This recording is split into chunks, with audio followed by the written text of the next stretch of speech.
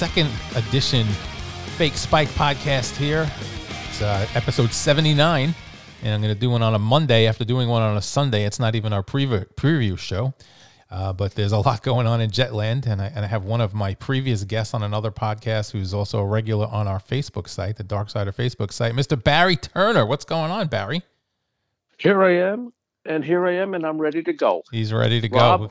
Rob, Talk to me. Very concerned about you, and I see myself coming on tonight as kind of your pseudo psychiatrist tonight, because I'm very concerned about you, Rob. You see me unraveling, right? Now, up until this last game, you have been the voice of reason about Mr. Zach Wilson, right? Yeah. Give the boy a chance. Give our blue-eyed boy with the magical right arm the benefit of the doubt. And you saw something, Rob, in this past game, or afterwards, it may be, that has turned you to the darkest of the dark outsiders when it comes to Zach Wilson. And we need to know what changed, happened. All right. What changed? So I run a business for many years. I've run multiple businesses. I do all kinds of things where you can spot a lack of accountability and leadership very early on if you're looking for it, right? I was concerned. Now you say I flipped after yesterday, but I started to flip a couple of weeks ago with the first New England game when Zach Wilson felt like he wasn't responsible and that he said something. I forget exactly what he said, but same type of deal. He didn't want to take accountability, and I even posted and said, I'm worried about this kid. He's not showing any accountability. Week after that, the Jets beat the Bills, and Josh Allen stood up and did what Zach Wilson should have done and said, it's hard for a team to win when their quarterback plays like shit. And I was like, that is exactly what I wanted to hear Zach Wilson say. Fast forward to yesterday, and yes, his play was atrocious. He's just terrible. He's not making any progress. He's regressing. But I think at that point, you have to stick with him until you really know for sure you don't have anything, unless he loses the team. And I think yesterday, by once again saying he's not at fault and he didn't let his defense down and being all petulant like a little kid, I think, and I don't even think it's true. You can see from some of the comments and all the things going on that he has, if not already, he's on his way to losing this team. And that means there is nothing to further to see at this point. You can't sit around and wait for a kid to mature and develop. You can do the develop. You can't do the mature. So in my eyes, once you show that you're not a leader in that position, there's no turning back on that. Now, if he was playing great, you find a way to get around it, but he's obviously not playing great. He's holding them back, and that at this point, you don't let that guy sit around and sink the team. You basically, and I'll wrap it up and let you talk after this. If the Jets are 6-4 and they have a shot at the playoffs, and the kid could be the future, and you think he's the future, then okay, it's okay to sacrifice this season for the future. It is not okay to sacrifice this season when the team is ready to win, when the kid is not your future. And I think he has definitively proved, both from his play and his off-the-field talking, that he is not the future. So I am finally convinced. And nothing about banging the old lady. I don't care. Let him bang all the old ladies he wants, man. He can bang them at halftime for all I care.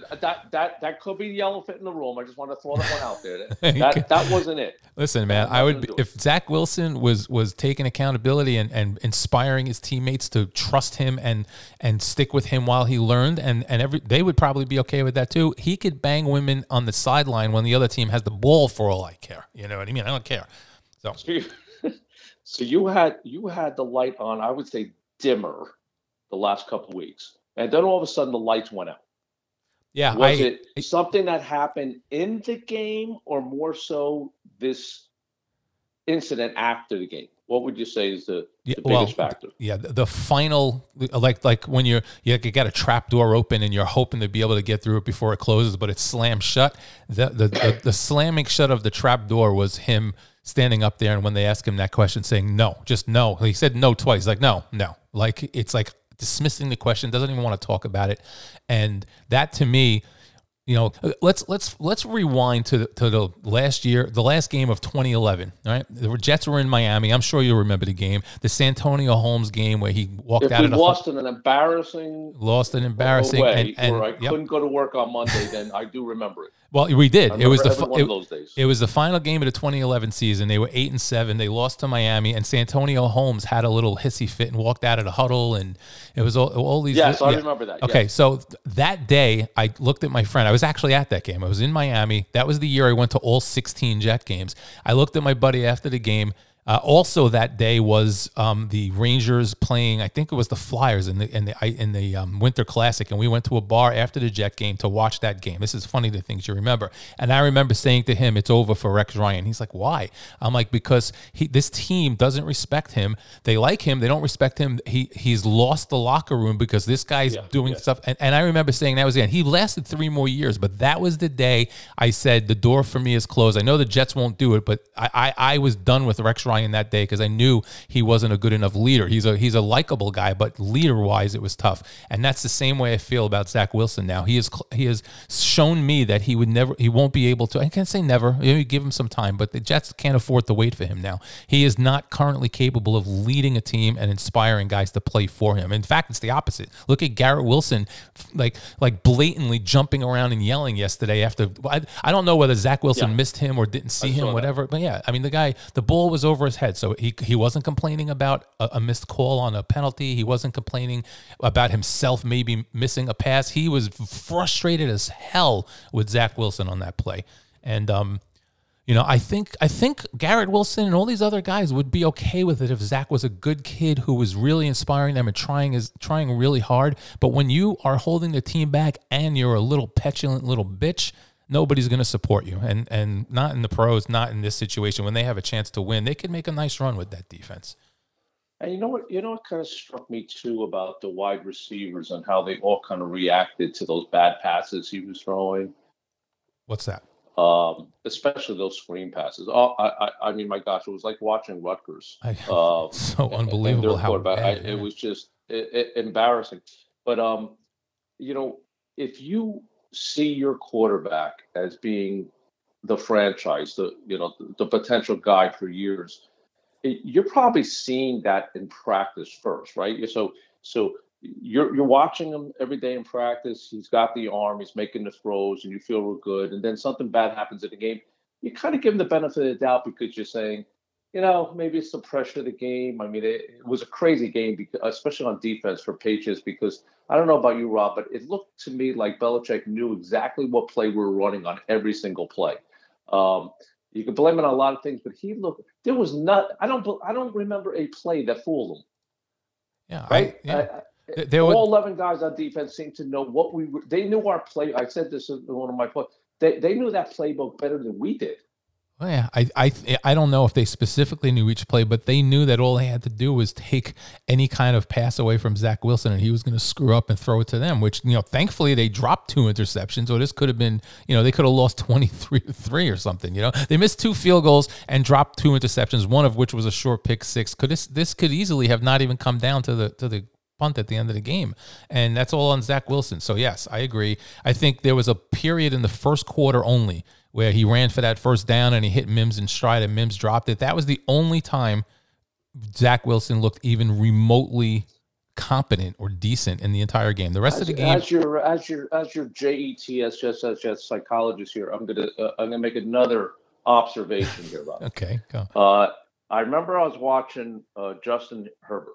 Right? I was watching the game, throwing I was saying, man, that would be great to have him, a guy like that on the Jets. And you were watching it at exactly the same time. I remember texting you and saying, Justin Herbert. And you said, oh, gosh, I'm dying right now. Because we don't get a guy like that. No, we don't. We don't. We just And when we have the chance we take Zach Wilson. I mean, we don't talk about it. I'll think about it. I mean, Sam Darnold, number 3 pick in the entire draft. Now we have Zach Wilson, number 2 pick in the entire draft. You're getting, at a minimum, an NFL quarterback out of both of those picks, if not one of them. I mean, it's like unconscionable to think that you're not getting an NFL quarterback out of one of those 2 picks. And I'm not talking about a great NFL. I'm just saying an NFL quarterback. Right, and you're right? not even talking about 10 years apart. You're talking 3 years apart. Three. They drafted Zach Wilson 3 years after Darnold. So they rightfully gave up on Darnold, but in 3 years, and now we're 5 years, and in 5 years, the Jets have drafted two quarterbacks in the top three and failed on both of them. I mean, that's inconceivable. It's just shocking. But I look at Joe Douglas, and I look what he was able to do with the Darnold mistake. At least he was able to trade Sam and get some things out of it that were shocking, right? It was almost like a steal. But what could you get for Zach Wilson this year after this season, his second season? What could logically would a team maybe put a flyer on a sixth round pick, and if he plays more than 2 games, you'll give him a 5? Like, is that what we can get for him at this point, based on what you're seeing? No, I think they could get, if Douglas works his magic, they could get high as maybe a conditional fourth. That'll be a fifth, something like that. But that would entail someone really believing they could do something and knowing he's not ready, because he's still only 22, 23 years old. If you took a couple of years to really develop him, put him on a practice squad, did whatever, I think somebody would take a shot at best a fourth round pick. But I think fifth round is what you're looking at. And especially let's look at it this way. The Jets have continuously said that he's their guy. They're not giving up on him. For them to suddenly do an about face and give up on him, they have no leverage at all. Now, Douglas has worked magic in those situations before, but I think it would be difficult to get more than a fifth. See, I see your connection, because I'm not. It's funny how you and I think a lot of other fans just all of a sudden it clicked off, and I don't think it was the no answer after the game when they said it's trouble. There was just this game. And what he could not do, I think, told a lot of fans, a lot of Jet fans, and a lot of them even on our dark side of the side, who were relatively supportive. Vinny Melapione, are you listening?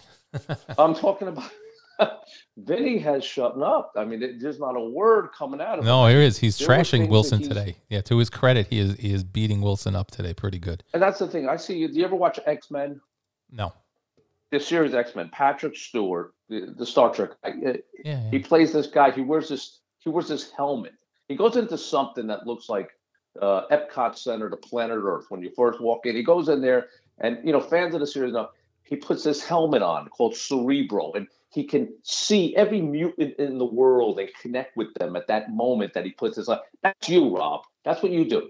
You are the leader of the Darksiders. You see into all of us, and this week, especially, I'm seeing you say things that we all of us are feeling, which is this was the game that said, no, it's just not there. There is no magic there. No. It's not, and unless there's some shocking development that happens, it's never going to be over. There. So it's over. What do we do now? Do we go to Mike White now? Well, see, I always answer this question in two ways. Do you want to hear what I think they will do, or what I would like them to do? Because you did post something today about some hesitation on Saleh's part and who's going to be his quarterback on Sunday. And knowing that, what do you think? What do you think they're going to do? Well, what I would like is I think in a perfect world, I sit the kid down and say, listen, you showed an alarming lack of leadership yesterday. You don't go out there and throw your teammates under the bus. You're taking a seat. We're going to, at this point, I don't think you give us the best chance to win. And then I think to myself, that's not to say Mike White is our best chance to win, but he's a better chance to win than Zach is, because let's be real. If the Jets, let me go back to what I was thinking when you were saying it, and then I'll answer what I think they'll do. Sure. Right. Yesterday's game, Zach Wilson, the other thing that really annoyed me was he's like, guys, you have to you have to understand the wind out there. Don't fucking tell me the wind this and, the people who want to talk about him only being 20 games into his career. That's all crap, because yesterday in the exact same conditions, he played against a guy who was drafted in the same draft. And you would think that they had both had the same amount of development. They both have been in the league the same amount of time. And that guy was 23 of 27 and wasn't very good. I mean, he was very accurate, but he wasn't very good. But do you think there's any chance in the world that if Mac Jones was on the Jets and Zach Wilson was on the Patriots, the Jets wouldn't? Oh, forget it. Never even mind Mac Jones. I said that. I said that in one of my posts this week. You switched quarterbacks and we won that game. Yeah. Well, yesterday too. If you gave the Jets even below average quarterback play, they win that game yesterday easily. But they got all-time bad. What's that? Was there any sense in your mind that, let's say, halfway through the fourth quarter, was there any sense that you had at all that the Jets were going to score again in this game? I kept believing they would find a way because they have all year, but I didn't think it would be because of Zach Wilson. I thought it would be because the defense made a big play, a turnover. Maybe, Wilson will do what he did a couple of times, and maybe he would complete a couple of passes where they can get close to field goal range, something. But then, another thing that annoyed me yesterday, no one talks about because it doesn't matter anymore. The Jets had 19 seconds at the end of the half. 20 seconds, 21 seconds, whatever it was at the end of the first half, and needed 20 yards and only got one playoff. Now, I'm not going to fault them for not getting in field goal range. Not everybody's Patrick Mahomes, but when you're at the 45-yard line and you need 20 yards and you only get one playoff, that is insanely bad play calling. Insanely bad. That is horrible play calling. So my sense at the end of that half, just like at the end of the game before we punted it, I don't believe the Jets coaching staff, offensive coordinator, believed he could lead that team to a score in either one of those situations. And they were basically saying, play it safe, go into the locker room at halftime, play it safe, hope for overtime. Maybe we'll return a kickoff for a touchdown. But I don't think at that point our coaching staff had any faith in having him throw the ball downfield. He wasn't going to be throwing the ball downfield. I have to agree because the play calling told me everything I needed to know. By the way, who doesn't? Take any game you put on that Sunday, turn it on, same situation. A backup quarterback in the NFL, they're throwing the ball downfield in those situations. Yeah, but that one at halftime, all you needed was a 5-yard out and out of bounds, another 5-yard out and out of bounds, and then take a shot downfield. If it doesn't work, then you got a long field goal. At least make the attempt. But to get one playoff is just terrible. And the play calling in general tells me they have no confidence in Zach Wilson. They have him pass on first down every drive, run on second down. So not only is he bad, but they're sticking him in 3rd and 8 or worse on every single drive. You can't win like that. There's no confidence, no creativity, and I struggle to think whether it's Zach Wilson can't execute the game plan he's given, or they really have taken everything out of it and simplified it so much that they're just hoping to break through somehow. I don't know. Whatever the case is. Here's another side of it that we usually talk about when the quarterback wasn't this bad, but even, go back to the Sam Darnold days. Even go further. Let's go further. Let's go look at Mark Sanchez. There was one time, and I'll never forget this. And when I'm talking to my friends about the Jets, we're bringing up the sad,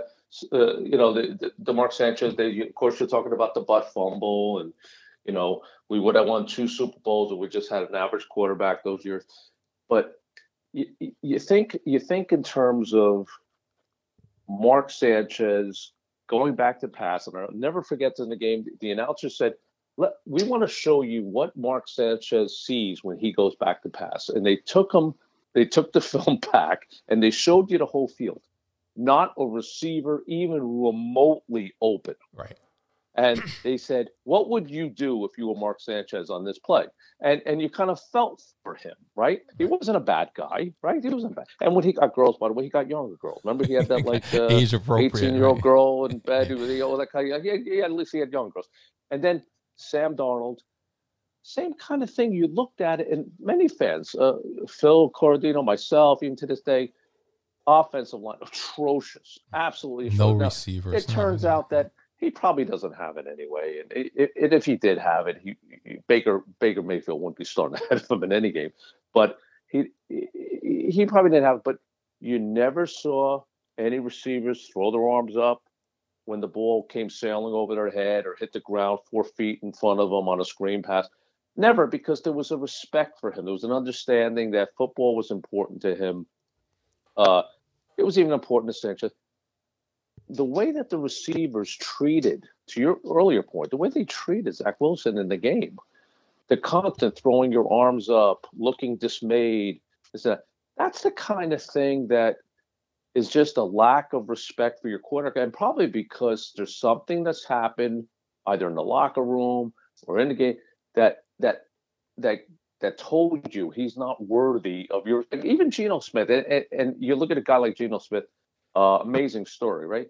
But we're all like Fucking weren't linebacker really punched him shocked in the face. when a linebacker punched him in the face because he owed him 700 because he was the kind of guy that wouldn't give the $700 to the guy and say, "Yeah, I'll give it to you later." And he probably, in some ways, deserved to get, not anybody deserved to get punched in the face, but kind of understand it, right?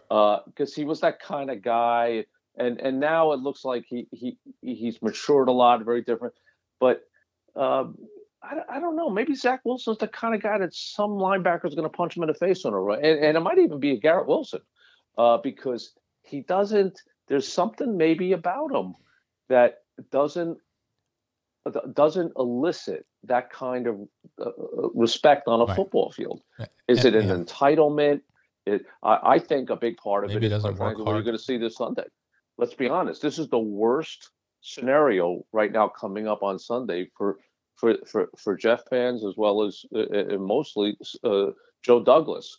Is he gets to watch what the guy that people like me wanted to be our quarterback. Well, Justin he's Fields. hurt. He may not play. I was reading. Yeah. Well, we better hope not, because all he's got to do is shred us. Jet fans, talk about the knife in the heart. The last thing that needs to be seen right now by a Jets fan is what a Justin Fields could do on a football field versus our number 2 Thank God pick. he's not in the division, though. And the player, I mean, we could have got Kyle Pitts, could have traded down for Kyle Pitts, and still got another pick, or 2 or 3 more picks. I mean, what we could have done with that second, and really it was kind of simple. If you didn't think Justin Fields was your guy, and by the way, you and I have talked about this, I had no idea why. Justin Fields has done nothing wrong except run a 4.3 40 as a quarterback. He beat the living shit out of Trevor Lawrence in the Ohio State Clemson game in his senior year, to the point where you just looked at it and said, "My gosh." Look, I don't want to go here on this call. Let's not do it. It's not worth it. All he had, Justin Fields, if he just had blonde hair and blue eyes, would have been, and you said this too, I agree. Possibly even the number 1 pick in the draft. Yeah, you and I were saying that at the time. We knew he wouldn't go second because of that, and nobody will convince me otherwise. But it's not. I don't even feel like going there here. It's not even worth it. Yeah, we're not going to go there tonight. But bottom line is, it's really good that we don't have to potentially see him on Sunday, because that was our future. That was our potential Justin Herbert. Right? Yeah. Well, so now, I was saying, is that even if he's not great, I mean, if the Jets had adequate quarterback play right now, they'd be 8-2. It's and to your point about Garrett Wilson and these other guys, it's very obvious that something's been brewing, because they wouldn't have lost their shit like that on one day. You don't. You don't lose your shit like that in one day. Something's been brewing, and we'll find out more. I have a feeling we'll find out more as the time comes. I think we're going to find out more about that. I agree. Now let's talk about what I think the Jets will do. I don't think the Jets are going to make such a sharp 180 and not start him. I think what they're going to do is they're going to sit him down, they're going to talk to him, and they're going to start him, and they're going to have him on a short leash. And then that's exactly right. Yeah, and then what happens is it's the home crowd. The crowd is going to be fired up. And the first thing that kid does wrong, they're going to be all over him. It's going to be ugly. It's going to be very ugly. The crowd is going to be brutal on Zach Wilson on Sunday. And if he does not come out and have a really good game to start, and it's the second quarter and the Jets are down 13-3 or something like that, I think they take him out, and then and then that'll be it for him for at least a little while. Hopefully multiple games to find out what this team has. And then if you want to throw him back in there later in the season, if the next guy, whether it's Wyatt or Strevler or whatever, is not that great, and we've lost 6 out of 8 and it's the last 2 games, you want to kick him back in there and find out what he can do, then that's fine. But I think if he goes out there and you take him out, you got to leave him out. I think it's got to be a semi-permanent decision. My friend Jojo, who's on our site, something too, friend of Phil's, said the same thing that I was thinking today. He said, just sent me and the rest of the boys a text and just said, I'm not sure I'm going to watch the Jets anymore this year. And, you think about that. When I first read it, I thought about it and I said, I know what he means. And what he means is I just can't watch that defense play lights out and us get 2.7 inches, a play during the. I just don't know if I can do that. I mean, my life is not happy enough. I got a nice wife. I got 2 boys. One of my boys playing in MetLife. A little plug in there for Fridays, the New Jersey State Championships. DePaul playing Red Bank at 3. Don Bosco's playing Bergen Catholic at 6. Barry, our sponsors are going to be very upset about this. My son, but you know something? MetLife is not going to see me unless my son's playing in a state high school championship game, because I'm not going there for professional. And I'm certainly not going there Sunday, because I will tell you, if my nightmare scenario, this if you're a Jet, what's going to happen is Justin Fields plays. He's able to play. He plays well. Zach Wilson comes out looking terrible, and they replace him with Mike White. And at the end of that game, we lose the game. We say, did we just watch Justin Fields kick our ass? Yep. And our quarterback, our second pick in the draft, was taken out during the game. But I agree with you. He's going to start. He's going to be on a very, very short leash. And then the rest of the way, I don't know what you do. I mean, in a way, I kind of like the idea that what are we going to? Let's just make it again. We'll pick 20th in the draft. There's always a quarterback. What's going to happen? We're going to be 8 and 9. We're going to lose 6 out of our last 8. We're going to be 8 and 9, and we're going to be picking like 17th and freaking no man's land. Right. Somewhere between 17 and 22. And there's always a quarterback who's a little bit raw. People aren't sure about who drops into the lower part of the first round, even into the second. And you know something? I kind of look forward to this year. You always look forward to the draft, Justin, because that's what we have. That's our Super Bowl. Who's that linebacker who's going to slip? Who's that kick-ass cornerback or safety who's going to slip? And we don't need a quarterback. That's the great thing. We don't need a quarterback. But this year, again, number 1 pick, we're going to have to see who's out there in that second tier of quarterbacks. Because the good ones are going to go early. And we'll have that second tier, and we'll have to pick them in the first round, which means we're not going to get that, offensive lineman need. But I want to switch gears just real quick with you. Well, I want to finish up on that afterwards. That's fine. You can switch gears. Go on. You finish up on that. Okay. So I do not think the Jets are going to draft another rookie quarterback unless it's a late guy, 3rd, 4th, 5th, 6th round, whatever, where they can develop and stick him there. I think at this point now, not only do Saleh and to a degree Douglas have so much invested in this kid that they need to win with this roster, but this team is ready. The defense is ready. It's growing. I think the defense is very, very good. I don't think it's great yet. I think there's a couple of little things that the defense needs to do to become great. They need to get more turnovers. They need to not miss tackles, whatever, but they're very, very good, and they're good enough to make a run, and the offense is pretty good. They've got guys. I think the Jets are going to have to trade for a veteran and give up a couple of years worth of draft picks and get a guy in here who's gonna lead this team over the next couple of years. You may be right. I looked, after the game, I did what probably millions of Jet fans did. You look and see who's coming out in the 2020 draft.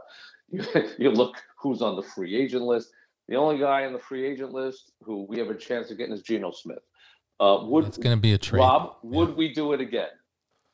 I don't think no, I don't think we'll get Geno Smith. I think what the Jets are going to do, it's going to be a Stafford or Wilson type trade. It's going to be like give up 3 Okay. first round picks to get a guy who's maybe got 4 or 5 years left, and then you take your 2-year shot, because this team, they cannot stick a rookie to learn with this team now. They've backed themselves into a corner, which a few weeks ago was a good corner. Now it's a bad corner. You cannot bring another rookie in and start from the beginning with the team you've developed now. You just can't. You got to give them a chance to win, and you're going to figure it out as you go. The Jets, if the Jets give up on Wilson next year, they will be taking their shot. They are going to mortgage the future like the Rams did to try and win in a 2 or 3 year period. So you You say mark my grab words. yourself somebody out there who's kind of an average, you know, somewhere in the maybe I'm not sure. 18 to 25 range of quarterbacks in the NFL, somebody who's kind of that kind of guy, and plug him in there and maybe pick a quarterback to develop in the third, fourth round. Okay, I can see that. Yeah, well, I don't Um, think they'll trade for a guy like that. I think there's enough disgruntled guys looking for something that the Jets would trade for a top, a top, let's say an 8 to we 12 tried that guy. with Yeah. Cousins. We tried that with Cousins. We didn't want to put up the money. Maybe that was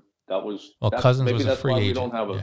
Cousins was a free But agent. Yeah, it's going to yeah, cost us draft picks. I think the Jets have to take a shot with the team they have, and they will, because these guys are going to need to save their career. And if Wilson's a bust, which it looks like he is, the only way they're saving their career is to win. And you're not winning if you start another rookie. They're not going to reset the clock there. That's the one situation where you don't. So I don't know change who's gears. available, but somebody out there is going to be an 8 to 12 area I'm quarterback. looking at the rosters. I can't find anybody, but maybe that's a good. Maybe that's good exercise for the dark siders to do over the next Yeah, couple of let's do weeks. it. Is We'll do another podcast. Yeah. let's pinpoint the guy. We'll go do Um, another podcast and figure out who it might be. So how yeah, about that? Yeah. yeah, Okay. So go yeah. ahead. Maybe Switch your Doctor gears. Stu. Maybe Doctor Stu shall lead us on our Dr. quarterback Stu. search. Dr. Stu was so upset yesterday he didn't want to do it. He didn't want to do a podcast. So I gotta get him back on I, here. I can't believe, but I want to just turn gears on one thing. Yeah. You know, I'm not giving Zach Wilson a pass here at all, because there were just too many bounced passes and too many screens 10 feet over the receiver's head. It was too many of those for me to even give him a smallest pass here. But I was hearing names of offensive linemen on the Jets who sincerely I did not know were even on the team. Um, yes, you got Garrett Wilson going out there. Elijah Moore, he's lost something. Obviously, a little bit of a head case, maybe immaturity, who knows? But he's not doing the magical things he did in his first year. The two running backs could not get anything on their own during the game. The tight ends were invisible. I don't remember hearing a tight end's name the entire game. Well, that's because he Um, overthrew Conklin at one point when he yeah, should. maybe, but I just don't. I look at that offensive line that we have. It's not even a makeshift offensive line. This is not the. I don't. Is there a single offensive lineman who's playing where he played in the first game of the season, or as we were approaching the first game? Who's out there that is playing in their position that you even know? I don't know. I don't even know most of Well, these guys. Herbig, yeah. even Herbig, a big success story this year. Even he's a pregame scratch. We didn't have a real offensive line out there. Not that I think it. Look, Zach Wilson, he could have had the Dallas Cowboys offensive line wouldn't have helped him, but we are. And that loss of Brees Hall, I always go back to that. And the thing I was thinking about before we were talking today is just that last run he had, that he had that touchdown before he got hurt, where they did a statistic. I didn't even know this was a statistic. They said he ran the fastest touchdown run that any running back up to that point in the NFL had ever run this Right. year. Mm-hmm. Like, in other words, somehow this guy, I always thought when we picked him, he was a solid, very good back. I didn't really know he had this level of speed, athletic talent, ability to break runs, all the things that he was doing. Basically, a superstar in the making, and then he goes down. That has to hurt your offense. It has to. It didn't help yesterday not having any receiver out there who could actually get themselves open other than Wilson. I'm a Mims guy. I always like Mims. He's another Um, idiot. but you know, and Mims dropped one. It was right in his hands, Dude, right in his hands, and it was actually one of the few good passes Zach it's Wilson threw. it's the best Right, pass I've ever seen Wilson throw. It's the only time I've ever seen him literally hit a receiver in stride, and this idiot jumped up for it and if it he would hits him in his hits hands, him in and he his hand. If he drops it. just keeps running, that's I, that's a 50-yard pass. Come on, only the Jets. But only the okay, Jets, but I so mean, we are hurting on the offensive line. You have to admit, I this is do. ugly. Okay, so I'm going to answer your question, then we're gonna do Go on. a quick exercise, and then we'll wrap it up because I'm also Okay, going to get one of the other dark siders on here in a little bit. let's do it. So I agree. Now, all of those things are true. Bad line. He doesn't have a lot of tools right now because of that line. But at the end of the day, he still had opportunities to make enough plays that he should have got it done. Now, if you want to tell me we would have won the game 10-6 or 13-9, I'm okay with that. I don't care about ugly wins. I'd rather have an ugly win than a beautiful loss. So if he finds a way to win and somehow overcomes that atrocious line, that's all I'm looking for here. So, but for me, I can forgive all of that because he is young, he's developing. It's possible that stuff will come to him. But if you look at some of these things where guys break stuff down, he's not making his reads, and there's wide open guys standing there by themselves. He never sees them. But the leadership thing is the really big thing for me. That's the trap door shutting. The leadership thing is the huge thing. And having been in business, having been on, I've been running fantasy leagues forever. Integrity and leadership and the ability to take accountability when you do something wrong is what inspires trust in people. If you can't get people to trust you, they will never work for you, play for you, or anything like that. And he destroyed, for the time being, his trust. And I don't think there's time in the real sense or in the football business sense for them to be able to find the ways to build that back. I think he's done. See, I had a guy at work once tell me, and very true. You were talking about another guy at work. This guy was a relatively new guy at work, was just kind of getting known, working in the finance department. Came over, so I was talking to him.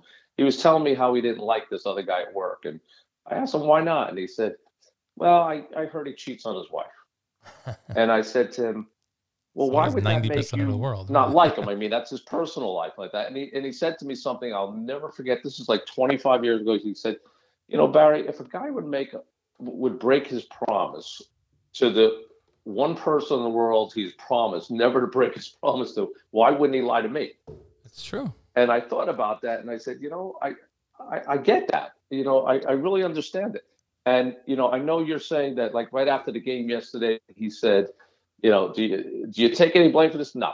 Um, to me, when he banged his mother's girlfriend, when he's got this hot, nice girlfriend, I mean, I just looked at it and I said, "That look, I like girls.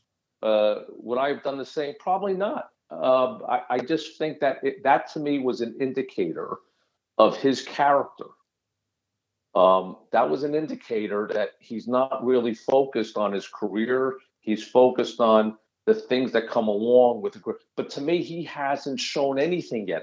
I've not seen, like we were talking about it even during the game we were texting each other. I haven't seen 3 passes in a row that hit the receiver in 2 years. So, I feel the guy lacks character in his personal life. Right. And I feel that what's happening now is very understandable to me because he's a person who doesn't have good character. That's Right. that's Well, that's my statement. yeah, I'm right there with you. And I think if you're a quarterback, right, if you play decently well and the team loses, you cover for your guys and you take the blame. You may go sit and have a conversation with them personally, privately in the locker room and say, "Hey, listen, I need you to do this. I need you to do this. I need you to step up. I need you to be better." But you should, as the face, whether it's the coach, the GM, the quarterback, you need to take the responsibility for your guys, right? In Zach Wilson's position, he was atrocious. There's, as you mentioned before, there's guys who were supporting Zach Wilson, and he's lost everybody now. Everybody's going crazy. He's terrible. He's terrible. How could he look at a group of people and say, "No, I wasn't bad. I didn't let the defense down." Leadership 101 to get people to trust you, believe in you, and fight for you is to freaking admit your shortcomings and take the responsibility. He couldn't even do that. So he lost a lot of people. If he lost the fan base, there's no way he didn't lose some of the team yesterday. Just remember, as bad as Sam Darnold was, not one receiver ever threw up his arms and said, "Come on, come on." Nope. Never. Nope. to Never. Sam Darnold's credit, he had very similar issues to Zach Wilson. He didn't go through his reads. He didn't see guys. He made the same mistakes over and over. But at this point, he was much better than Zach Wilson, and he said the right things, which is why even fans were confused about whether we should get rid of him or not. We didn't give him the talent. We didn't do this. We didn't do that. With Zach Wilson, I think it's a little more definitive. And again, it is quick. It's happened quick, but it's a little more definitive. Okay, final exercise. Short leash. Okay. Short leash. I'm giving him first quarter, and then that's it. I would love it if they, I don't think they will, but I would love it if they actually took him out and told him to take a seat for a while. I really would. Good for you. So final little exercise, and then we'll call it a night. It was great speaking to you again, my friend. This is, by the way, I'm not sure if I even announced it. It is the Fake Spike Podcast, episode 79.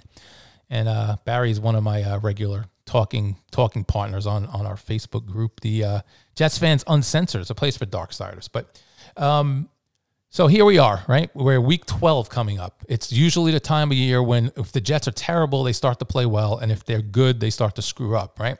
And we've seen this circus come to town a number of times where something goes and spoils the broth, so to speak, and you're at that crossroads. And most times, this is when the Jets spiral, lose 6 out of 7, 7 out of 8, maybe even all the games, right? This is, I mean, there's still some same old Jets results, but this does not seem like the same old Jets in an overall sense. So from Barry's point of view, what happens with the Jets from here? Do they right the ship and go on and win, split their games from here on out, end up 10-7, 9-8, maybe 11-6, whatever?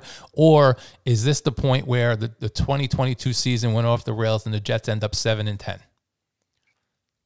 We're gonna split it. Okay, because that defense, I honestly believe that defense is a top 2 or 3 defense in the league.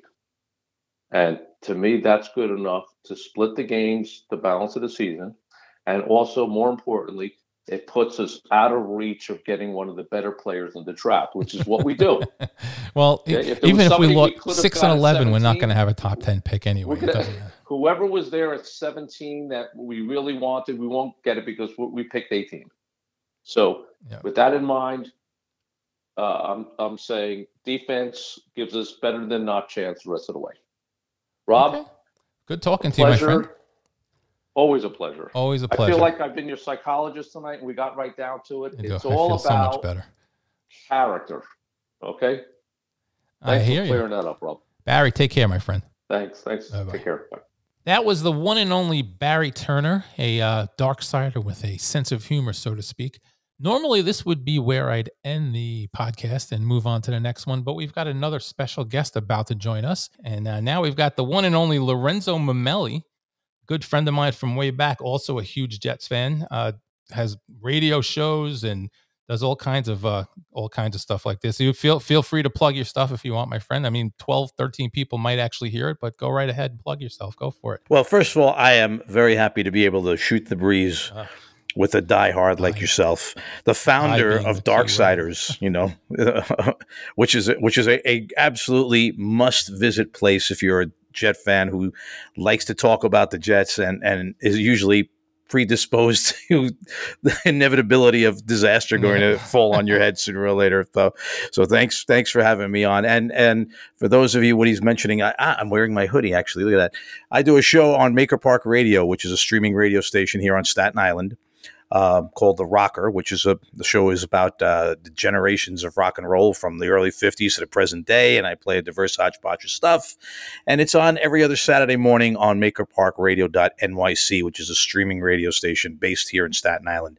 And I think my next show, my next live broadcast will be on December the 3rd at 10 a.m.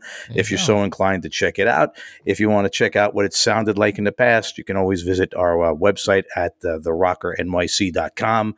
And the shows are archived there, so you can check them out. So thanks for letting me do the plug, Rob. Thank you. Yeah, no, if you like real catchy Rock and roll. Lorenzo will play a lot of popular songs, but there's also a bunch that are not as well known, and I've found a few songs that I really like a lot, and it's a great listen. So give it a Thank call. you. The dude's a pro. You can tell. I mean, he's not much to look at, but he's got a voice for radio. This guy. I would have to agree. Anyway, the New York Jets always end up in this spot. They're same old Jetsing us to death this week, and It's brutal. I want to get your take. I want to get. I know some of your take because we've talked on in the group on Facebook. But give me your take now that some other things have developed today on Zach Wilson. I mean, I think you know mine. We'll talk about it. But Zach Wilson just he might have destroyed his opportunity as a Jets quarterback yesterday. Well, first things first is obviously performance is what it's all about, first and foremost. And we all know how poorly he played yesterday and how poorly he played in the last New England game. I didn't think it was possible for him to be even worse than he was in the first New England game. So, so he didn't turn the ball over. He should have had 2 picks against him. But the bottom line is, and you and I have spoken about this in the past, and, they're playing the game right now around him. And that will work for a while when you have this great defense the Jets have, and it's a potentially great defense. As a matter of fact, I think after yesterday, they probably moved up in the defensive ranking, so they're probably a top 5 defense in the league right now. But you cannot continue to hide the fact that our quarterback is a liability. And when you say this is a number 2 overall pick who cannot complete a pass to an open receiver in the flat, who cannot set his feet and throw right at an open receiver. He's short hops the ball. He throws it high. In a game yesterday where the game was there for the taking, we couldn't manage any offense in the second half. 2 total net yards of offense, passing, whatever it was. The bottom line is there was a wonderful graphic today on one of the websites that said that the Jets actually averaged 2.5 inches of offense per play in the second half. That is embarrassing, which is saying a lot for a franchise that has a lot of things to be embarrassed about over the course of its history. Dude, the center picks the ball up to snap it and gets more than 2.7. That's inconceivable. I know. I mean, we weren't playing the 86 Bears or the 2000 Ravens here. We were playing the Patriots, who admittedly have a good defense, but there's no reason for this offense with all the talent that they added to it to be this inept and unable to move the ball.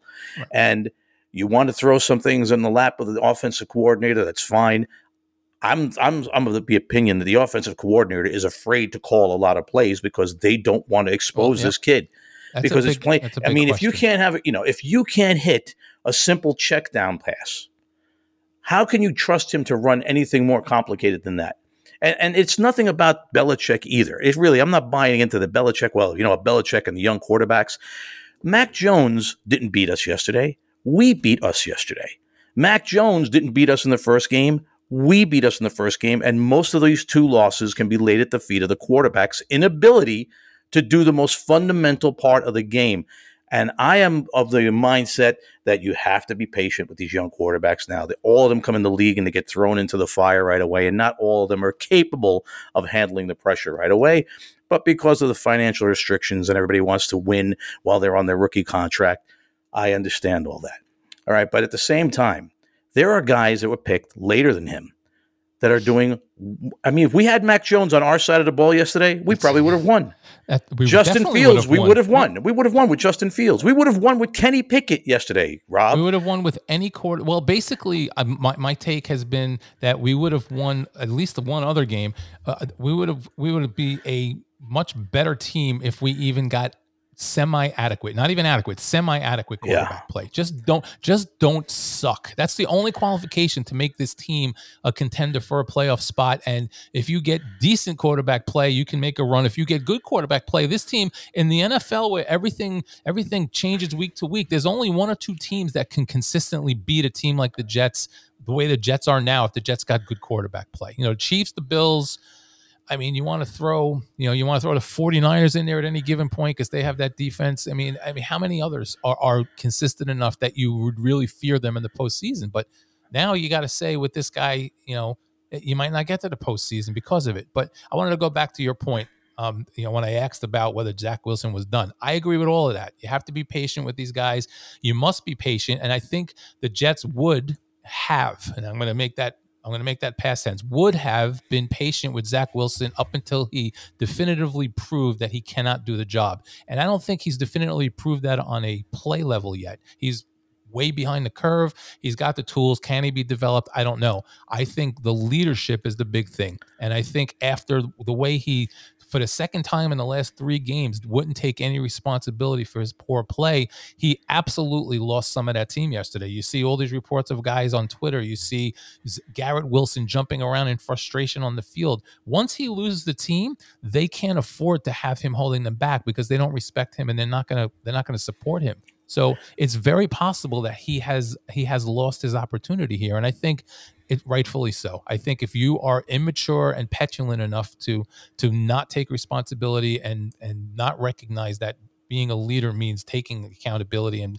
covering for your guys and at least appreciating that you're holding them back and they're fighting for you, I don't think you have a strong future in the league. And I think that's the point Zach Wilson's at now. So I agree with you. I think that is the real, as bad as his play was, you can always say like, okay, well, he's playing his 20th game as a pro after yesterday. But after the game, to stand on that podium and to answer those questions, and when the one question came up and you say, no, I don't think I let the defense down. Are you kidding me? How could you not? Even if you don't believe it, all right, unless no one in the Jets organization is teaching him how to handle a press conference, which you really shouldn't have to teach these guys. But of course, some of them need to be taught. A natural leader wouldn't need to a be natural leader doesn't need that. I went back and looked. I'm sure you saw this as well. Now, we all know about what Josh Allen did after he lost to us, right? Josh Allen took the load on his shoulders, and he said, you can't win if your quarterback plays like shit. That's what he said straight up. Yep. Okay, and that's Josh Allen. That's Josh Allen, who was in the AFC Championship game last year, seconds away from advancing to the Super Bowl. That's Josh Allen, who is the MVP candidate this year. That's Josh Allen, okay? Mark Sanchez. I just saw this today, and I've forgotten all about it, but Mark Sanchez, when he was a first-year quarterback, we had a game we played against the Bills where Mark Sanchez threw 5 interceptions on a miserable weather day. And I just saw the quotes from Mark Sanchez from that game, where he basically took all the slings and arrows, put it all on his shoulders, saying, I can't do that to my team. I have to be better. I have to be able to put the ball where it belongs. The weather had nothing to do with it. This kid was even mentioning the wind yesterday. Yeah. He played ball in Utah. In Utah, for God's sake, in the mountains, where the wintertime is, you're complaining about your first experience with wind in the Northeast, and you're supposed to have a rifle for an arm? Right. So there's excuses as well, but forget that. Let's talk about the fact that he played in the same wind as Mac Jones did. Mac Jones, and to go to your point about only 20 games in, I'm sick of that excuse. Mac Jones is only about the same amount of games in. Agreed. And he was 23 of 27 in the same wind. If the Jets had Mac Jones on the team yesterday, they probably win that game 27-3. It's enough of the excuses about how many games he's played, and the leadership thing just kills it. And I forgot about the win thing too. Making an excuse about the win is just, the guy on the other side had an 85% completion percentage in the same conditions you played in. Excuses are like that. So I'm hearing people calling him he's Sam Darnold 2.0. I'll say this about Sam Darnold. Sam Darnold, at this point in his development, was way ahead of this guy. This guy's got 13 TDs through 20 games. Sam Darnold, I believe, had 28 after 20 games. Sam Darnold had Robbie Anderson, Chris Herndon, at one point Frank Gore. He never had the supporting cast that this kid has now. They went out and they put, now the only thing that he has a legitimate gripe about is the fact that his offensive line has been a disaster since he started. Now, I understand you can't use it as a crutch because it's not as bad as it looks, but he was supposed to have 2 bookends, and we haven't seen Mekhi Becton. Losing Tucker is a disaster, really, but the offensive line also is a byproduct of the quarterback's ability to read the defense, to get the ball out of his hands, to know when to use his feet to move forward, step up in the pocket. This kid doesn't do any of that stuff consistently, and he has yet to play one full, complete, competent NFL game as the Jets quarterback or from even start a to half, finish. or even a half. I mean, He's done really, it well, for a he's quarter. had, he plays for quarters at a time. That's it. All right, and and at this point, you expect so much more at this particular point in his development. No one is expecting him. No one's expecting him to be Patrick Mahomes, although he seems to think he's Patrick Mahomes with these sidearm throws that he comes up with. It's just frustrating. And when you add in what he said after the game yesterday, I'm not surprised at all that Saleh had the press conference today where he said that he's not committing to him. And I love it that he recognizes that and is not blindly committing. I absolutely love that because, how big a deal does that have to be for a coach to actually do that after all they did for the past few weeks was say he's that guy no matter what the rest of the season? That tells me that it's as big as I feel it is, and the coach recognizes that as well. To me, it's a huge step. But going back 1 second to the whole Zach Wilson and Sam Darnold thing and Wilson not having a line, it's two separate points. Yeah. Darnold had a lot of the same issues, made the same mistakes, didn't go past his first or second read, whatever, but he was infinitely better. But more importantly, as a guy who has been in business and run leagues and done all these things where people have to trust me, right? He had leadership ability. Sam Darnold would face the heat on the press conference and take the responsibility. And you hit it right on the head. I said it earlier to Barry, is even if it's not your fault, you should be up there taking the responsibility anyway. And then you go sit and talk to the guy who you have to make better and say, hey, this is what I need you to do. This is how you're going to be better. I can't have you doing this. You have that conversation privately, make the person respect you, but publicly you don't throw everybody else under the bus, especially when it is you, As far as the whole line thing, yes, it's bad. But, the Jets, with the offense the Jets have, they should be putting up 25 points a game. So if you want to tell me the line's bad, that they're only going to put up 17, that's fine. It's a team sport. You got a defense that's going to hold teams to 10 or 12 points at worst. So if you score 17 points a game, you probably win 80% of them with this defense. That's very true. That's not a valid point to me anymore. It was a few weeks ago, but now he had plenty of opportunities yesterday to make plays and couldn't do it. I mean, he made one good throw. The one good throw he made was the throw that it was actually the one that Mims dropped, and it was right in his breadbasket. But it's the only throw I've ever seen Wilson make that was in stride, and for whatever reason, Mims felt he had to jump for it. For some strange, he did his Johnny Lamb Jones imitation. But it's strange. It's just one of those things where, it just seems like forever that we've been. No matter, we've turned into the Cincinnati Bengals of the late 90s, where they kept getting those top picks and drafting quarterbacks, and they all turns out to be busts. Now, am I saying he's a bust already? He's well into bust territory right now. I certainly hope he doesn't turn into a bust, because we may be darksiders, but we don't want to cut off our noses to spite our own faces. We want these guys to succeed because, we're not getting any younger. We're on the shorter end of like our Jet longevity as fans right now. You're younger than me, but it's just, before we never thought we'd be sitting here at this particular point in our lives, Rob, still wondering whether our team is ever going to compete, actually win a championship. It's a legitimate concern now. Like, we can legitimately say we may not have enough time to wait for them at this point. My kids don't have to worry about that, but it's a legitimate concern now. It's not funny anymore. It's true. It is. It's we're talking about, this. There are 3 generations now since they last appeared in the Super Bowl. Okay. Now we've had 4, close calls where we made it to the AFC Championship game and we lost them all. And the one thing we had in common in all those games is we had to play them all on the road. I would hope to think that one day, if we finally get one at home, that we can finally use the home field advantage and get ourselves over the hump there. But it is right now. There's too much talent on this team. I mean, it is a good problem to have. I mean, in defense of Saleh and Douglas, they took 1 year to turn the worst defense in football into one of the best defenses in football. Yeah. I don't even think they thought it was going to be this successful this quickly. And because of that, it has really moved up the timetable on what they have to do on offense. All right, they added all these pieces on offense, and we've seen the flashes. I mean, this the sad thing with losing Breece Hall, because we saw how important Breece Hall was to this offense. But we see how much talent there is in Garrett Wilson. We don't use the tight ends enough, but we're loaded with tight ends now. We should use them. And the thing is now, because the team has gotten the defense has become so good so quickly, we can't sit around and wait for Zach Wilson to finally figure it out. And if Zach Wilson's attitude is going to be like, hey, it's not me, Not me, right? then you cannot simply just sit there. I mean, I'm tired of hearing about it, but Brian Daboll did the right thing in the very first game when he took over the Giants, when he got in the face of Daniel Jones. Right on the bat. He said, you have to have responsibility for that ball. That ball is everyone's salary in your hands. You cannot just throw a ball willy-nilly in the red zone and into coverage and cost us a possession. Yep. And look how Daniel Jones has played before yesterday. And that's a team that doesn't have half the talent we have on either side of the ball right now. Well, so I'm glad that they're taking this step. I'm just concerned now because the speculation is whether or not it's going to be Mike White or Joe Flacco.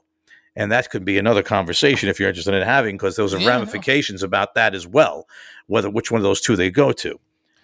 Well, to address the Zach Wilson thing, as far as not waiting for him, I think you can wait for him to develop. I don't think you can wait for him to mature, right? That's because very this well is a said. team that's ready to win.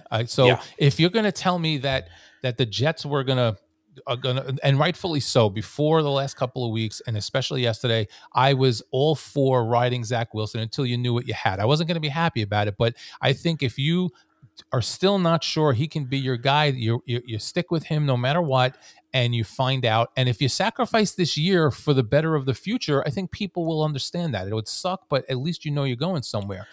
Once you get to the point where Zach Wilson's not the guy and you know it, which in my opinion was yesterday, it may not be the case in the Jets organization, then you owe it to the team to go in a different direction, even if it's just temporarily to see where it goes.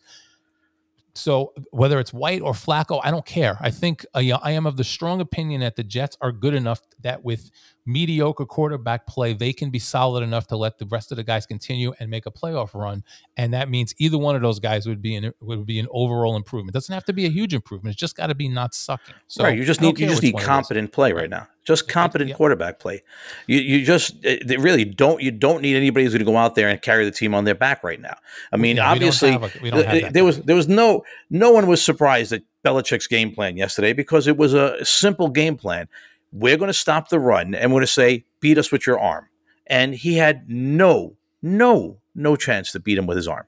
Because his arm may have all the talent in it, but it's not connected right now to his brain. It simply isn't. Yeah. I mean, he doesn't set his feet. He throws off They balance. seem to operate independently of each other. And, at this particular level, I've always said this, you make it to the NFL. It means you're a unicorn, really. Because when you think of all the college programs in this country and all the young men who are playing college football at the FBS and the FCS level, okay, a lot of talent. But of all those thousands of players, only a handful get to the NFL. So if you got to the NFL, it's because you have the physical ability to play this game at the top level.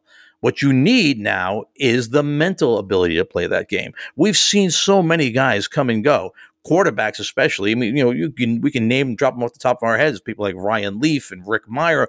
These are guys who had tremendous college careers, right? And they came into the NFL and they were completely lost.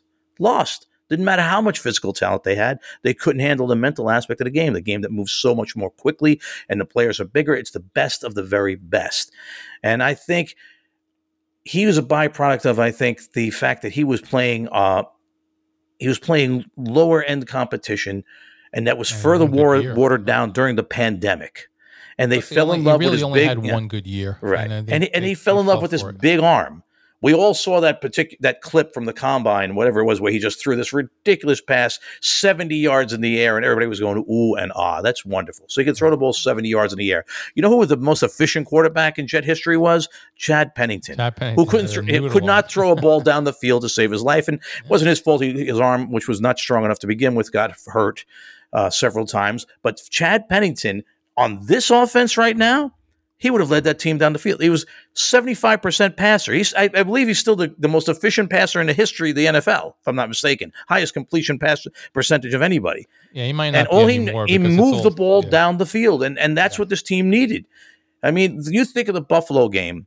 That's what we wanted out of Zach Wilson again in the New England game. We wanted him. We wanted obviously to be able to run the ball, and we wanted him to hit the passes when they were necessary. Right. But now every time he drops back to pass, you hold your breath. Yeah, you don't know what's coming. One of the things I was saying about Wilson in the Buffalo game, which I got yelled at by some Wilson supporters, was that, we need him to do that. He played well enough not to lose. He didn't play well. He didn't do anything to win that game or carry the team or anything. He played well enough not to lose, which is all we really need. Probably, if you can beat Buffalo with that, you can beat just about anybody in the league. So that's what we need from Zach Wilson or any quarterback right now. Just don't suck. Don't give the game away. If you don't give the game away, the defense will keep you in it. Maybe the guys make a play on offense, but when you play like you did yesterday, where you can't move the ball and it's constant 3 and outs, they had more punts than completions. Have you ever heard of such a ludicrous Never stat heard in your of life? that. The 2.7 inches per play, 2 yards net in the second half, and 11 punts to 9 completions. That's amazing. More punts than completions. It's just it was amazing. Third and long. Well, let's talk about the play calling for a minute. How do you pass on first down, run on second down every single drive, and put a kid like that in 3rd and 8 or worse every drive? I mean, I don't know whether the offensive coordinator just can't game plan for him, has dumbed it down so much, hoping the kid will click, or he just is incapable of making a game plan for what he's got. I'm not sure what it is anymore. I just don't. It's hard to fathom, because I agree with you.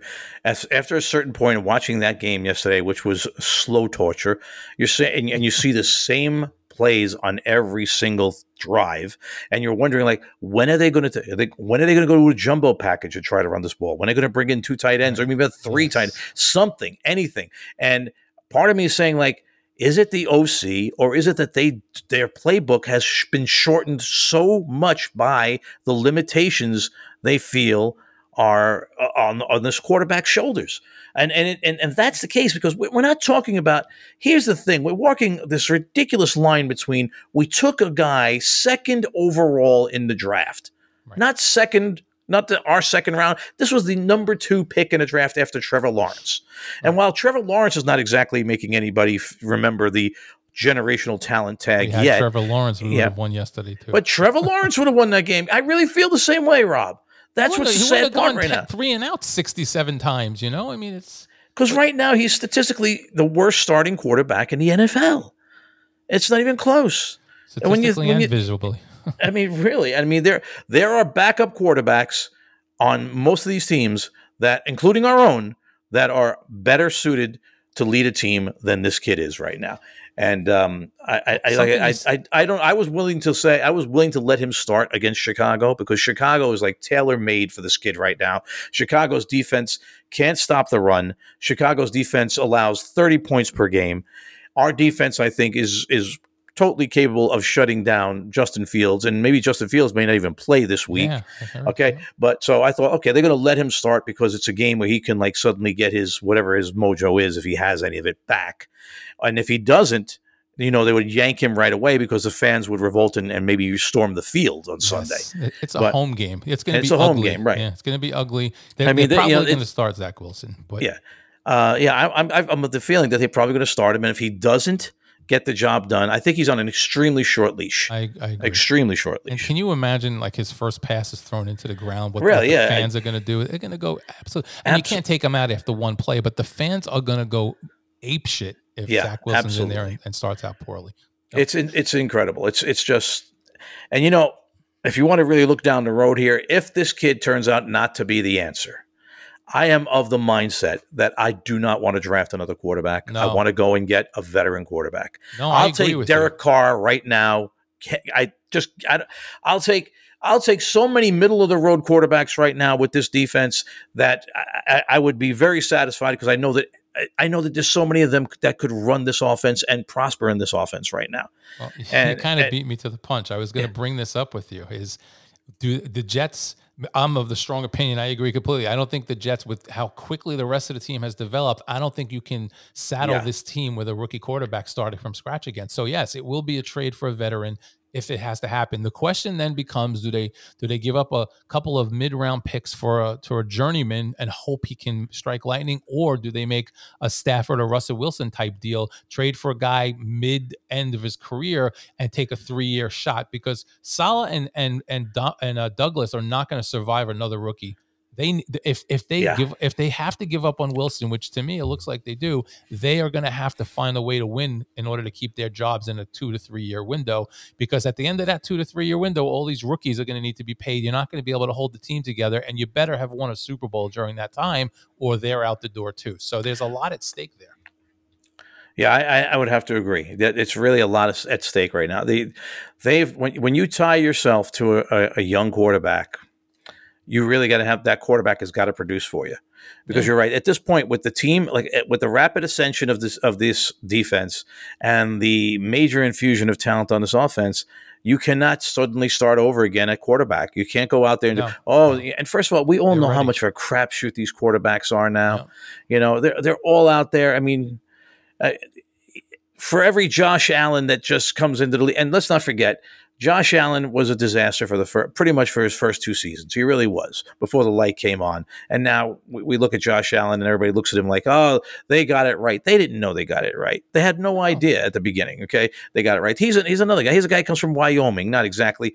We're not talking about a guy who came from the Big Ten or from or the SEC or the SEC. Okay, we're talking about a guy who came from one of the lesser conferences, and he was playing the same level of competition basically as Zach Wilson.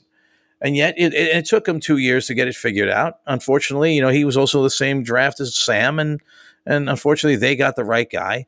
And in the prospect of having another era of football pass before our eyes, where the dominant quarterbacks in the AFC East reside elsewhere, is just too much for me to bear. For 20 years, we had to endure Brady. Before that, we had to endure the Bills. Before that, we had to, Jim Marino. Kelly. Before that, we had to do Marino. It never winds up in our lap. The guy never winds up in our lap. And now Josh Allen. Okay. And I'm saying to myself, I can't do this again. And Tua is finally looking really good. And I just we have to have the play at quarterback. And I don't want, and I know what you're saying, we don't need much with the way this team is stacked right now to win. But you know what, Rob? I'm tired. I don't want a middling quarterback. I'd like to have a guy who could actually, we could say is in the top tier of the league, the top third, that top 10 guy. Yeah. We're due for that guy. We are due. And when I say we could win with a middling guy, I'm just using it as an example. I don't want the ultimate result to be that we have Kirk Cousins or, Case Keenum or these guys. I don't want that to be the result. But with Geno that kind Smith. of play, Geno Smith, right? With that kind of play right now, we would be in contention, right? Ultimately, I think the Jets are going to end up trading for that guy you talked about. I mean, in the recent years, there's been a lot more quarterback trades than there ever were before. Deshaun Watson, Russell Wilson, Matthew Stafford, just to name 3 off the top of my head.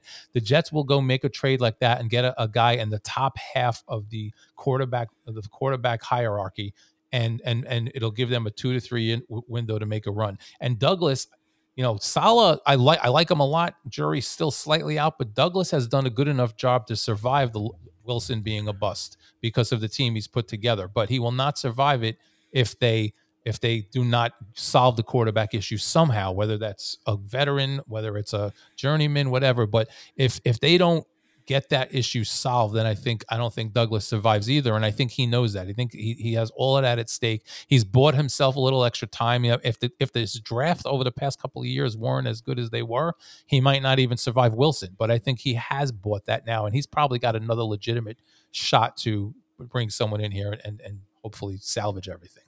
Yeah, I agree. I think he's bought himself some time. And I think in all fairness to Saleh came in the year after Adam Gase left his team in shambles. Yeah.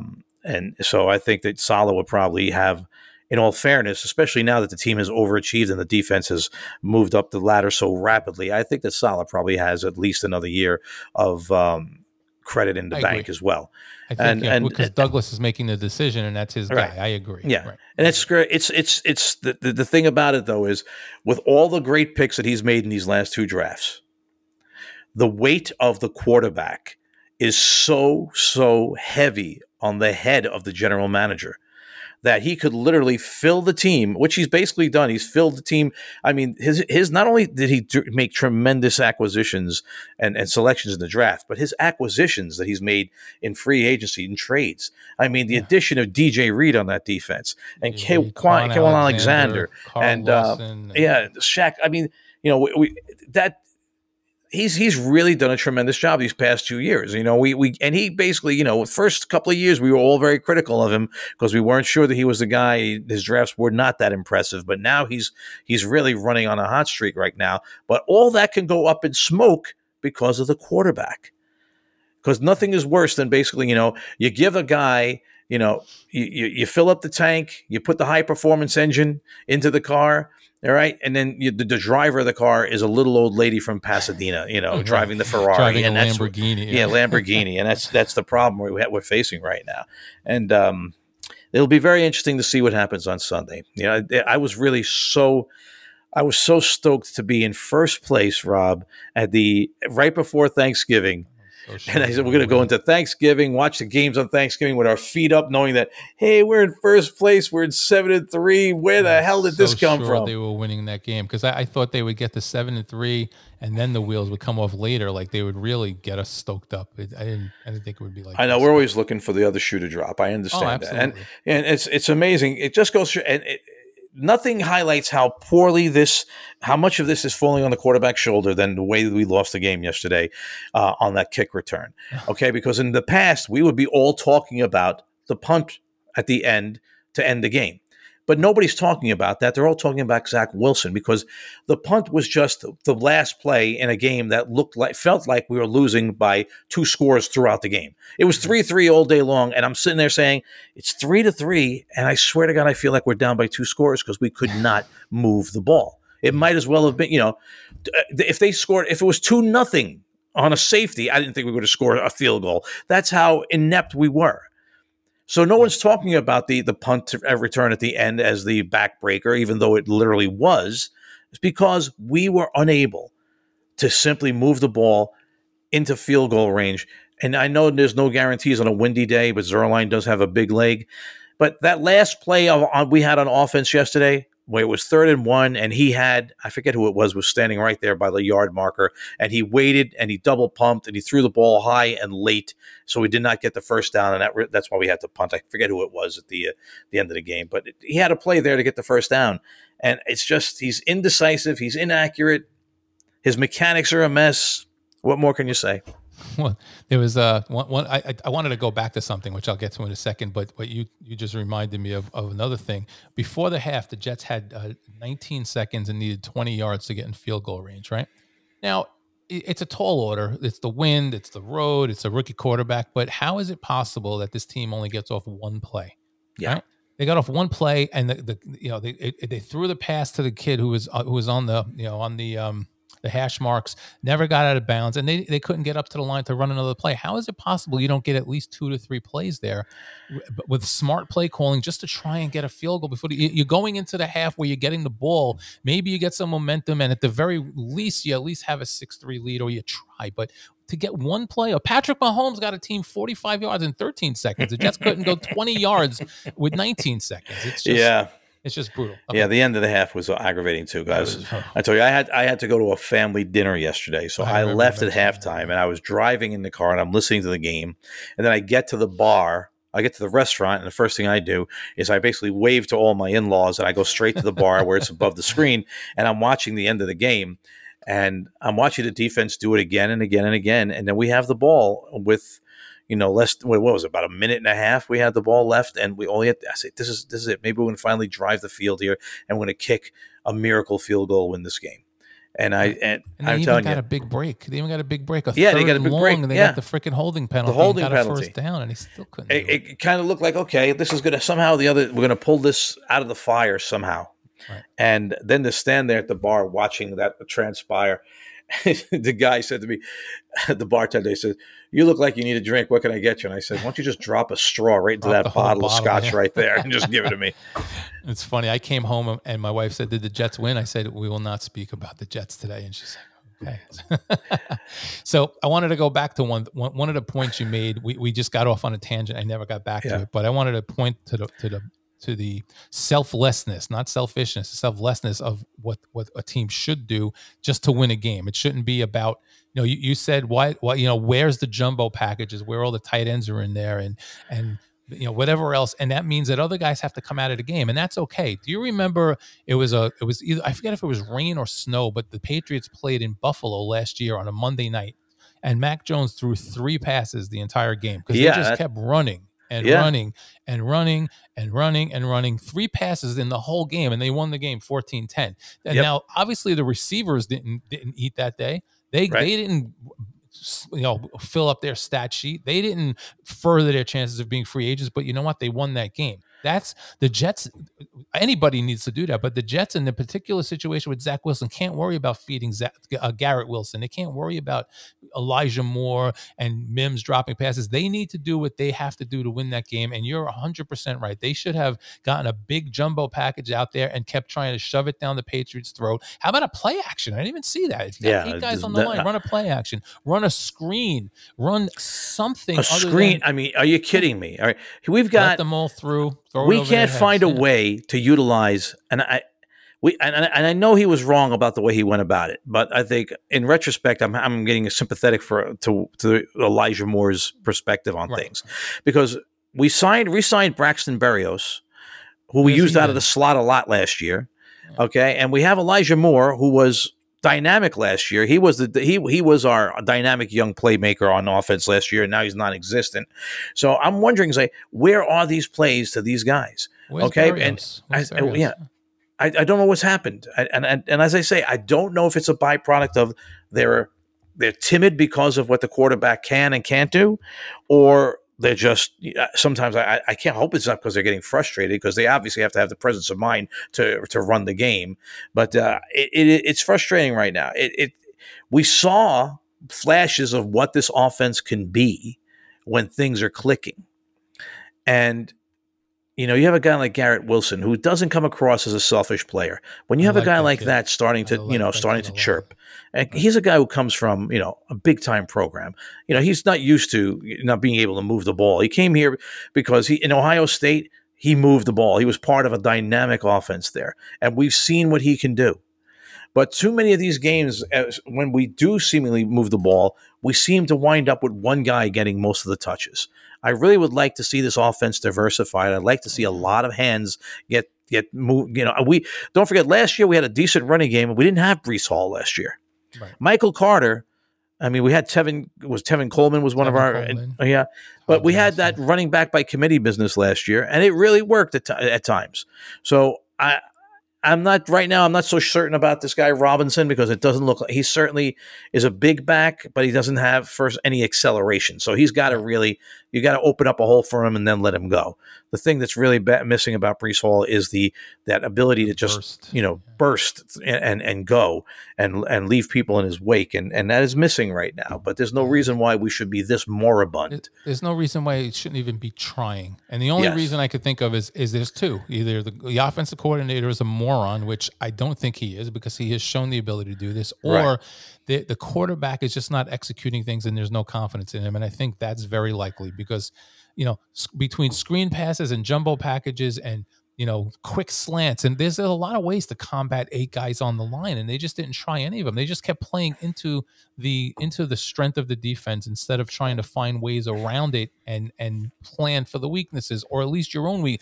One of the things I said on my podcast last night is you need to play chess when you're making a game plan. You need to look at your offense and be realistic about the limitations, and game plan as if you were trying to stop yourself, and then plan accordingly. The Jets don't seem to do that. I don't know if it's just not capable with what they have, but they're not doing that right now. They're not doing what they have to do to cover the weaknesses of their quarterback, or he's just screwing it up so bad that it looks like it. They're not. I don't know which it is. I mean, we had, what's interesting? We had 2 occasions last year. We had the game that Mike White played against Cincinnati, and we had the game that Mike White started against the Colts, where the defense was an absolute atrocity on prime time. But then, without Mike White, I believe it was Josh Johnson who came in. Am I right about that? Mike White got hurt in Indianapolis, he led them back, and they were about to tie that game before he had a turnover late in the game, down 1 score. So, and that was a game that was a blowout up until that point. And I said to myself, it's not the OC, because look at these guys; they can run this offense. Right. Okay, Josh Johnson is a freaking journeyman who's gotten 13 starts in his entire career or something like that. I mean, if he can do it and Mike White can do it, Zach Wilson should be able to do it. Yes, and while those two other guys, like you say, one is a journeyman who's been around a long time, even though he hasn't played a lot, and Mike White has been around a long time. The thing in defense of Zach is his youth and inexperience, but it can't be to this level. It can't be that you can't be this inept in this at this particular juncture of your development. You just can't. He's a year and a half in, and while no one's expecting him to be Peyton Manning yet, he's got to show some progress, some flashes. He doesn't show any. One quarter of good play every 3 games is not flashes. It's not progress. It's not enough. Okay, final exercise, and then we will call it. And maybe we'll get on later in the week, and you can do some predictions with me like I do normally. Sure. But we're entering week 12, right? When the Jets are bad, they usually turn it up here and start playing well. When they're good, this is when they fall apart. And of course, now we're in a position where something has happened that could fracture the team and send it off. Same old Jets is a thing. I don't care what anybody says. So now this team is showing some same old Jets results, but there's a lot of stuff that is not same old Jets. So Lorenzo Mamelli, the question is on you. What do the Jets do the rest of the way? Do the wheels come off and they finish the season with 1 out of 7 wins and they end up 7-10, or do they right the ship again because they've had some bounces here and there and split and end up 9-8, 10-7, whatever it is? Which way do they go? I don't want to sit here being a guy, a man who is now on the other side of 60 and who has been going to Jet games since my first game in 1973, saw Joe Namath play and have seen every heartbreaking, soul-crushing defeat in every imaginable way. And then, of course, we see a new one yesterday and say, like, oh, I really have confidence. I have a tempered enthusiasm, okay? And the reason why I have a tempered enthusiasm is that they won in Green Bay against Aaron Rodgers. Even though now we've seen that Aaron Rodgers and Green Bay are not a dominant force right now, the bottom line is there's no way a Jet team in the past could go into Green Bay and win a game. And even though they went into Pittsburgh and Pittsburgh was playing Kenny Pickett, all right, they went into Pittsburgh and they won a game in Pittsburgh, okay? And they had the inability to win any division games, and they already have 2 division wins. They could have conceivably had 4, at least 3 already, if there was any degree of competency from our quarterback. There are still games on this schedule that I think really match up very well to what the Jets do. This game against Chicago is one of them. There's certainly, even though Detroit is obviously putting up a lot of points, I think that Detroit is another game that we can play well against. And we have Buffalo coming up again. And it wasn't easy to beat Buffalo last time, but the fact that you actually beat Buffalo with Josh Allen makes you feel like, okay, this Jets team is capable of beating the top flight quarterbacks. Because the criticism earlier in the season was, well, they beat these guys and everybody had their backup quarterbacks in, but they have beaten Aaron Rodgers and they've beaten Josh Allen. And the comeback in Cleveland to start the season, they've shown a degree of resiliency and the ability to play very well late in games that are close and to run the ball. Now, of course, we had Breece Hall when we were doing that. Right. I think that there are games on the schedule. I expect the Jets to make it certainly to 9 and probably to 10, which means they will have a shot to get into the postseason. Obviously, I think we're going to be sitting here on the second Sunday in the new year playing Miami with all the marbles on right there. I think that game is going to be the game that either gets us in or sends us home for another year. I would sign up for that right now. I think we'd all take that. But I don't see them suddenly just falling completely apart and not winning another game or winning one game, going from 6-4 to suddenly, wind up finishing 7-10. I don't see that. Actually, and I know this is our bias right now because I could see that happening to the Giants, to be quite honest, because the Giants are still facing they just now are encountering the roughest part of their schedule after they got their asses handed to them by Detroit yesterday. They have to go into Thanksgiving Day against a Dallas team that just waxed Minnesota. And incidentally, we play Minnesota as well. Okay. Following week. Now, right. We play Minnesota. And now that's a game where, you saw Minnesota beat Philly in Philly and then get their heads handed to them at home by Dallas. So one thing the NFL has shown us this season is that nothing is a gimme. No. Every week there are major upsets. Every week you have big double-digit favorites that either lose outright or are fighting for their lives. Carolina was in a game yesterday against Baltimore for most of the game. And Carolina is a team that cleaned house, for goodness sake. They have nobody left in the team, and yet they've been more competitive since they fired Matt Rule. Yeah, so same with the Colts. Same with the Colts. They almost beat the same Eagles. with the Colts. How in the world did the Colts, I'm looking at that score yesterday, and I'm seeing the Colts were leading that game most of the time against Philly, and I'm saying, 2 minutes. come on now. And with a guy whose last coaching job was for his high school, I remind you. So anything is possible right now. So I really can't say that I think that the Jets are going to go in the tank. That being said, is it possible? Yes. Is it probable? I'd say no. I'd say no. I'd like to believe that this team has turned a corner. There's just too much talent on this team. I mean, it's just really that defense right now is going to keep us in every single game. And I hope so. and I think this game coming up on Sunday has the ability to wash the bad taste out of our mouths right away. We get to 7, you come out after Thanksgiving weekend and we're 7-4, we're right back in the thick of things. It's very possible that this division sends 4 teams to the playoffs. All we have to do right now is continue to play strong defense and figure it out to some degree on offense. All right, we know that the biggest problem on offense right now is our quarterback. So let's see. All right, my friend. And the thing that I'm very happy that they're not allowing him carte blanche to do what he wants right now. They basically are sending him a message. So I was thrilled that they even considered not endorsing him currently. I think they're going to go back to him. I don't think they'll give up on him, but I think he'll have a short leash. But I am happy that they even recognize that should not be acceptable behavior. That is enough for me because, I know everybody loves Rex Ryan, but Rex Ryan would have just laughed this off and nothing would have happened at all. So, right. But most of Rex today, Rex well. was on ESPN earlier today, and Rex lit up Zach, and he also came to the defense of his favorite quarterback, whose tattoo he has still on his arm somewhere. Yeah. He said that Sanchez took all the slings and arrows, whether deserved or not, and he's saying it's time for. And this is the key phrase that I've heard all day long today. You've heard he's got to man up, he's got to grow up, he's got to show some maturity.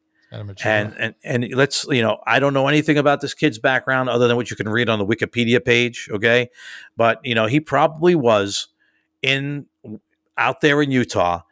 He's a good looking kid. He was the big man. He probably had the prettiest girl. He was the big athlete, everybody loved him. Dude, and now here he comes to the big city. Yeah. He had so much young ass that he ended up going with old ass, right? He's now a MILF hunter. So, all right, buddy. Yeah. On that note, have a great Thanksgiving. The best to you and your family. And same to you, my friend. Always a pleasure. And how's things going with the restaurant? Tough. It's tough. It's tough right now. Tough footing. It's tough. Yeah. The prices of food have gone through the roof. Yeah, I know. Through the roof. Through the roof. Tough, but those of you who have never had any food from Juicy Lucy or Juicy Lucia and DeFara Pizza, first of all, best brisket in Staten Island. Certainly, probably in New York City. You got to go get some.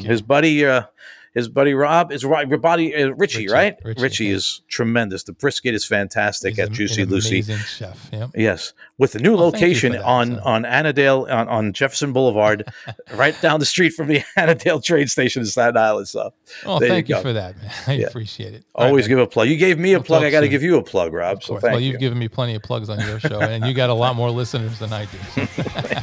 Have a good one, man.